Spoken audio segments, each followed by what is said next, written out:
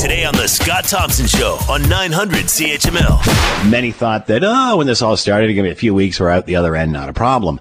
But it's hard to have the change in life that we have had for the last, 11 months.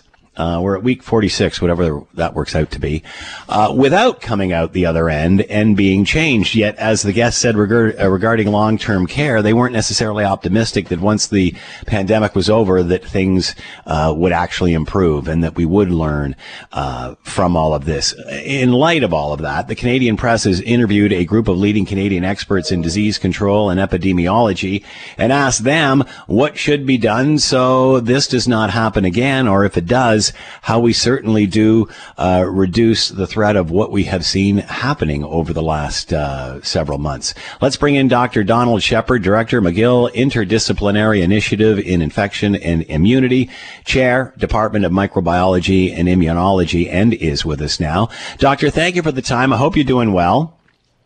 I am quite well. Thanks, Scott. Many have said, again, as I mentioned in the preamble, that, there's no way we're going to come out of this and be the same. Will we learn from this global pandemic? Or once we get vaccinated 6-8 months in and life turns to whatever the new normal is, we'll forget about all of this stuff. How optimistic are you that this will change? Well, I got to tell you, I'm an eternal optimist. I don't find life very enjoyable if you don't live it optimistically. So I think there will be changes.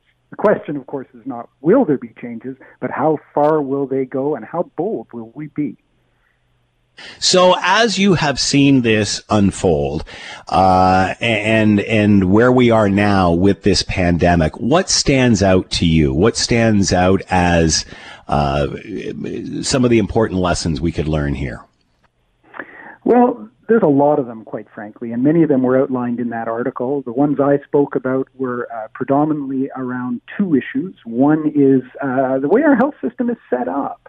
This sharing of powers and responsibilities between the federal government and the provincial governments is really kind of a negotiated settlement, and it was never really conceived as a way to deliver nimble, efficient, and rapid health care to Canadians.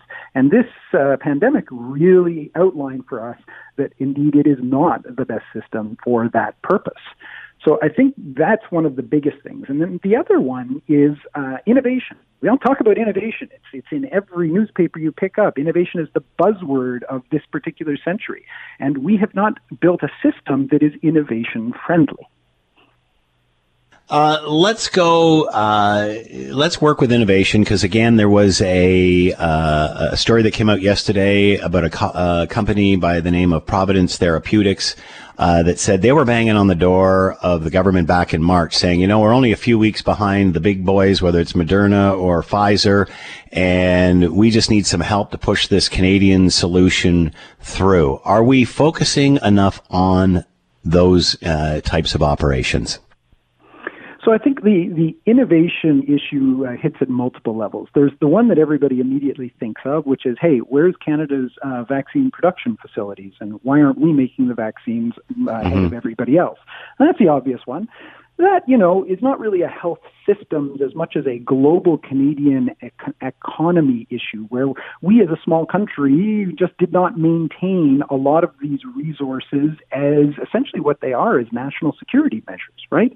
The ability to make stuff behind our borders so that when the borders come crashing down because of what we saw and when there's supply chain shortages, that we actually have what is essentially not just a national stockpile of things, but a national stockpile of the ability to make things. And I think we've really learned that lesson, and I will say that the federal government is investing a lot of energy, money, and time in learning from this lesson. So that's the source of some of my optimism. Where my pessimism is the government structures and the way they play with innovation at a smaller scale level.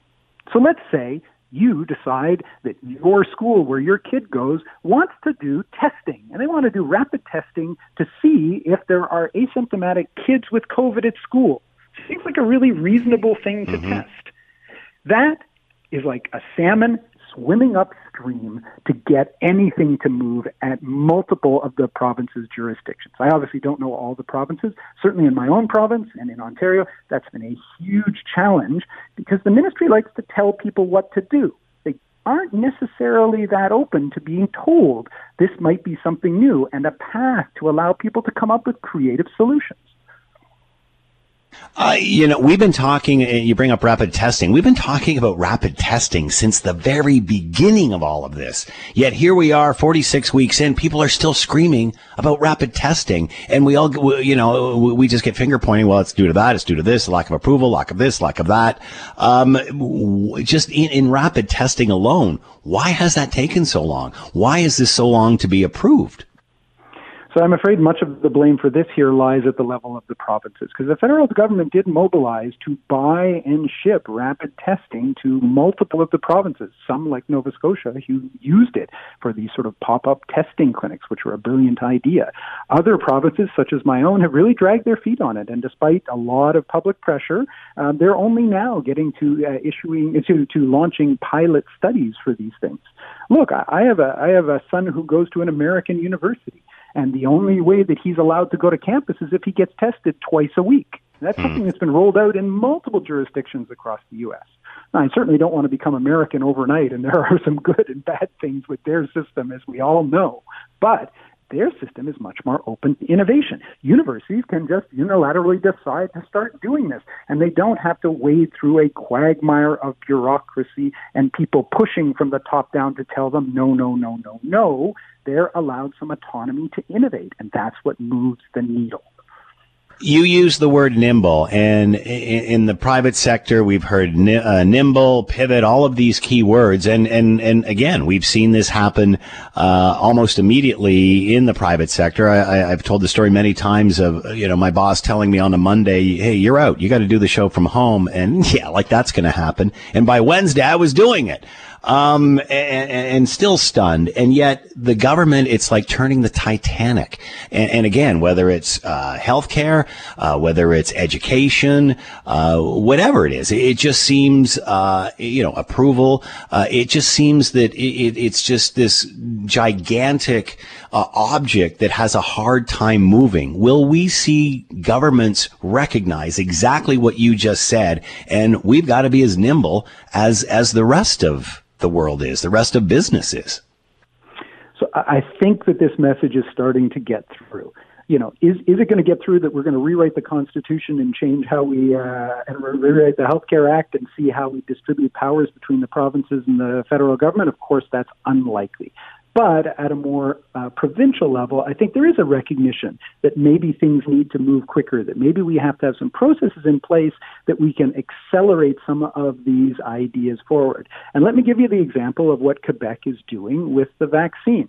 So very quickly, like literally turning on a dime, Quebec has moved to delaying the second dose of the vaccine in order to vaccinate more people with the first dose, because, of course, we don't have as much as we would like. Now, we can sit here and argue for hours. Is that a good decision, a bad decision? It follows the science, but does it follow this science or that science? But what we can't argue with is the fact that that was a real-time, very creative, nimble, forward-looking solution that actually showed that they were responding to data and they were making decisions, if you will, on the fly, and have a plan to pivot and to stop doing it or to go to a shorter duration or to change very rapidly as data emerged from other places like the UK, from our own population in Quebec, and from Israel. So I think there are some case studies that can make us optimistic as well. I don't just want to rain on everybody's parade here today. The second dose is a great example of everybody doing it differently, because we certainly remember Ontario taking a hammering because, Ontario was way behind, even though it was only like a couple of points of a percentage behind the rest of the provinces in vaccinating. And then when you look further into the details, for example, comparing Quebec, And I'm pulling these numbers off of my head, so they're not accurate, but I remember seeing, for example, there was like 121,000 doses that had been, the first dose that had been administered in Ontario. Quebec was ahead of Ontario, even with a lower population, of administering more of that first dose. But then you look down to the second dose, and of course, Quebec hadn't given anybody the second dose, but Ontario had already vaccinated about 84,000 people with the second dose. And everybody was screaming that one was doing it right, one was doing it wrong. And then, of course, the shortage came, and many looked to Dr. Bonnie Henry in British Columbia, who came right out and said weeks ago, we are not saving the second dose. I can't justify putting it in a fridge when it needs to be in people's arms. Yet everybody's yelling about following the science, and the science and the research says the prescription from Health Canada and from Pfizer is don't do that. Hold back for the second dose. And then there's all of a sudden all these experiments going on about, okay, you can maybe let it go this time, that time. And then all that went out the window when the supply came to a grinding halt. So that's another example about how every single province is doing this differently. And we all know that healthcare is a provincial jurisdiction and such. But how do you balance that? How do you, okay, here's the rule from the feds on this, but then you can do what you want for the rest. How do you balance that and make it consistent in some way? Yeah, it's really the challenge that we're talking about here, because, on one hand, I'm saying that we have a problem with this division of authority and that people are doing different things. And on the other, I'm complaining that we don't have enough innovation and we should be letting people innovate. That seems like I'm being very contradictory, doesn't it? The reality is, I think that what we need to have a federal standard for minimums. Okay? We have a basic federal standard of minimums. We got vaccines. They're in your fridges. The minimum is every single one of those goes into somebody's arm within 2 weeks. We have rapid tests. We bought them. Use them.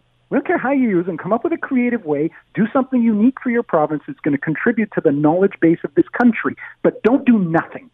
Hit the minimum standards. But once you pass the minimum standards of what we know is good, innovate the heck out of yourself. Do it differently in Quebec and Ontario in real time so that, hey, if for once Quebec wins and Ontario has to take the back seat and you follow us, everybody will be happy, at least in my province. I think that there is a strength and diversity in these different approaches, but the key thing is that we've got to maintain that minimum. We can't be shipping diagnostic tests that we know can detect asymptomatic infectious people and sticking them in warehouses instead of using them to find asymptomatic infectious people and pull them out of the situation where they're infecting individuals. That's where I think the sweet spot is. And it's going to take a lot of effort to think, how do we build innovation in? How do we say that the ministry is going to have a pathway where a private lab at a university who wants to set up testing can actually get a set of standards, can get a rapid approval, and can follow some sort of simple, not 5 million pages of paperwork protocol to actually potentially figure out that there is a better way to do this and a better mousetrap to be built. One of the recommendations in this as well, one of the 5 was better messaging and communication. We certainly know, especially during the early stages of this pandemic, getting contradicting information. And let's be fair, a lot of that due to just the fact the story was so fluid and things were literally changing daily. That being said, if we don't have the consistencies, as we were just talking about in some of those other areas, if we don't have a consistent protocol for handling all of this, how can we possibly have a consistent message? The messaging just reflects what's going on, the confusion above, no? I think this is where scientists need to step up a little better. And by scientists, I mean everybody, physicians, scientists, caregivers, nurses, people who are in the healthcare field. And I think that we have a much bigger responsibility than we've been living up to. And the responsibility is to give clear, transparent, accessible information to people that tells them this is what we know, this is what we think, this is what we hope. And most importantly, that people stay in their lane. If you want to ask me about what the ventilation standard should be inside schools, I'm going to tell you I have no idea. Go ask an engineer. That's not my field. I'm not trained in that. I'm an infectious disease physician, a researcher. That's what I know. And I think if we actually, as a scientific community, stepped up a little more in that area and stepped back when we should, it would have actually made things a lot easier. Because you tell people, this is, the evidence says this is what I think, but I can't be 100% sure. It's a lot easier for people to understand when you come back a week later and say, I was wrong, here's why I was wrong, and here's why I think we should do this in the future. People forgive you when you're wrong, so long as you didn't tell them up front that there was no other way other than my way, and then you have to go back and walk it back. What do you think life will look like a year from now? Or let's even make this harder. A year from now, once we're all vaccinated. So, theoretically now we're all looking at vaccination, or those who want it by September. What do you think the following September will look like? What will life be like? Is this one of those things that no one can live through, much like a war, and come out the other side the same? What will it be like a year after vaccination? Well, I think some things are going to go back to exactly the way they were, of course. I think, there's going to be a huge hit on the restaurant and hospitality industry, but I am willing to bet that maybe it's not a year, maybe 3 years, that'll all have bounced back. Because you know what? We actually like to travel. We like to eat in restaurants. Most people who enjoy those things miss them, and it will eventually recover, which I know is cold comfort to those people who have been horribly, horribly hit economically. Where I think we're going to see some changes is how we approach illness. I think that we may see a shift to the fact that it is no longer strange to see somebody wearing a mask. But people who have colds, I hope, are going to start wearing masks and staying home from work. Have you had a cold since March? Yeah, good point. Well, remember the flu. Everybody was worried about the flu and the two of these situations colliding, where actually what we've done for COVID-19 is kept the flu down. Yeah, and that was pretty obvious that was going to happen. And I have to admit, I chuckled many times when people were saying, oh, no, the flu on top of COVID is going to crush things. I'm like, well, yeah. Mask, 2-meter distancing, and staying at home is a really good way to keep yourself from getting the flu as well. So I think that'll change, and I think that we will see hopefully a better understanding of this, and we'll see a lot more remote activities. I don't think everything's going to go back to in person. I anticipate that half of my administrative meetings that require me to go from the hospital all the way across town to the university, I'm going to be able to Zoom into those. And so hopefully we'll get some blending of this online and in-person lives that we've had in the past that will actually improve our quality of life. Will we be more empathetic? I think people are people. I think right now there are people who are incredibly empathetic. I've had some of the most, bring tears to your eyes gestures that have happened in the last year during some of the worst times. And I think people are fundamentally empathic, exhibit empathy, and are more sympathetic. I think right now we're just a little stressed. And I actually think that we may see people rebound from their stressed place once things start to loosen up. Good point. Dr. Donald Sheppard with us, Director, McGill Interdisciplinary Initiative in Infection and Immunity, and Chair of Department of Microbiology and Immunology. Donald, thank you so much for the time and insight. Much appreciated. Be well. And take care of yourself. You're listening to the Scott Thompson Show podcast on 900 CHML. All right, we've talked a lot about air travel and how it has continued to go on. The Prime Minister constantly says that the COVID-19 pandemic has not spread through air travel, yet we are certainly hearing confirmation that, in fact, the new variants, that is exactly how they arrive. We have talked about testing. We were talking about this with our last guest. At airports, we hear about a patchwork of things, some initial programs that they're trying and other things that have been in place. The National Airlines Council of Canada, representing airlines and such, released a statement in regard to airline travel and testing and such, and they are giving support for the Premier's call for testing upon arrival. To talk more about all of this, Mike McNaney is with us, President and CEO of National Airlines Council of Canada, and is with us now. Mike, thanks for the time. I hope you're doing well. I'm doing as well as you can if you work in aviation these days. I can imagine that. So what are the rules as they stand now? Is there testing? How much testing? Quarantine? What are the rules as of today?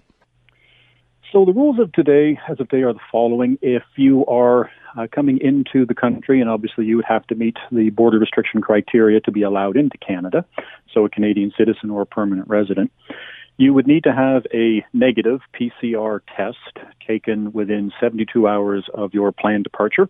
You would need to present that test to airline staff at the airport, and then you would be allowed to board. If you do not have a test, or obviously if your test is positive, and one would presume you would not show up at the airport if your test was positive. But if you do not have that test or it is positive, then you are not allowed to board and you are not allowed to return to Canada. And then upon arrival... Oh, sorry, go ahead. Yeah, it is a confusing piece here. There's more to it. And then upon arrival in Canada, you are required to quarantine for 14 days. So are you confident that this protocol is being followed, that in fact people are getting tested before they board planes for Canada, and that they are quarantining when they get back here, or when they get here? The protocols are being followed, but what we have been advocating for the past 9 or 10 months with the federal government is that we need to have a true, robust testing strategy. And a truly robust testing strategy would include multiple testing at different points in the journey. It would also be tied to your quarantine levels. So we have put out our release yesterday, and you led that in the intro, in terms of Premier Ford's call for testing upon arrival, mandatory testing upon arrival. We have been fully in favor of additional testing and have worked with our airport partners at Pearson Airport, as well as Calgary International Airport, Vancouver International Airport, to launch a series of pilot testing programs over the past several months. And the whole purpose of that activity was so that we could drive forward the debate and the policy development on testing and avoid ourselves getting into situations where we had back on December 30 the announcement, okay, as of 1 week from now, we're going to require testing, and we could actually have a much more controlled and operationally sound rollout of testing programs. So if you look right now at the pilot project underway in Calgary, you would be tested 72 hours out, as we just talked about. Upon arrival in Calgary, you would be tested, and then you would be tested on day 7 while you were in quarantine in Calgary, and only after you had 3 negative tests over 10 days, and that you still had to quarantine, only then could your quarantine change. And that is a fulsome testing strategy. So when the Premier came out yesterday with his statements at GTAA, we immediately issued a release, and we support what he is arguing for. If they are showing a negative test before they board a plane, do they need to be tested again when they land? Well, it's all part of ensuring a layered approach to the pandemic, and that has been baked into everything that has been occurring over the past 10 months as far as aviation, regulation that has gone into effect, and the operations that carriers have implemented in terms of trying to protect passenger health, employee health, and public health. There's not one measure. And if you look at what has been occurring in other jurisdictions, you have seen multiple testing. And what you have also seen is the introduction of rapid antigen testing. And you would do a serial application of rapid antigen testing in addition to a PCR test. And all of that then leads to the more robust approach and how we ultimately have to operate. And tied to all of this, we have to keep in mind we are going to be living with this virus for an indeterminate time period. As we work through testing, we also have to do a very clear job and have a clear policy about how we are going to enable passengers to electronically capture their testing data and their vaccination data and provide that in a secure fashion to airlines and government entities. And that goes back to your earlier question in terms of what's the process. And I left this piece out. You are demonstrating your testing results via a piece of paper that you receive from the entity that undertook the testing. We obviously need to get ourselves to a point where all that data is being controlled electronically and securely in order to ensure the total veracity of the system and also enable eventual recovery. Right now, we are operating with less than 10% of international capacity that we would typically have, and 80% plus has been removed domestically. Eventually, we are going to see more passengers and more numbers, and we're going to need a system that can accommodate all of that. Obviously, we're hearing rumors that more restrictions are coming for air travel. Any idea what that could entail? We have not been involved. The government has not consulted with industry as it's currently developing those measures. We sent a letter to Cabinet and as also a release last week along with major aviation unions. So we had the Airline Pilots Association, the Air Canada Pilots Association, Unifor, and CUPE.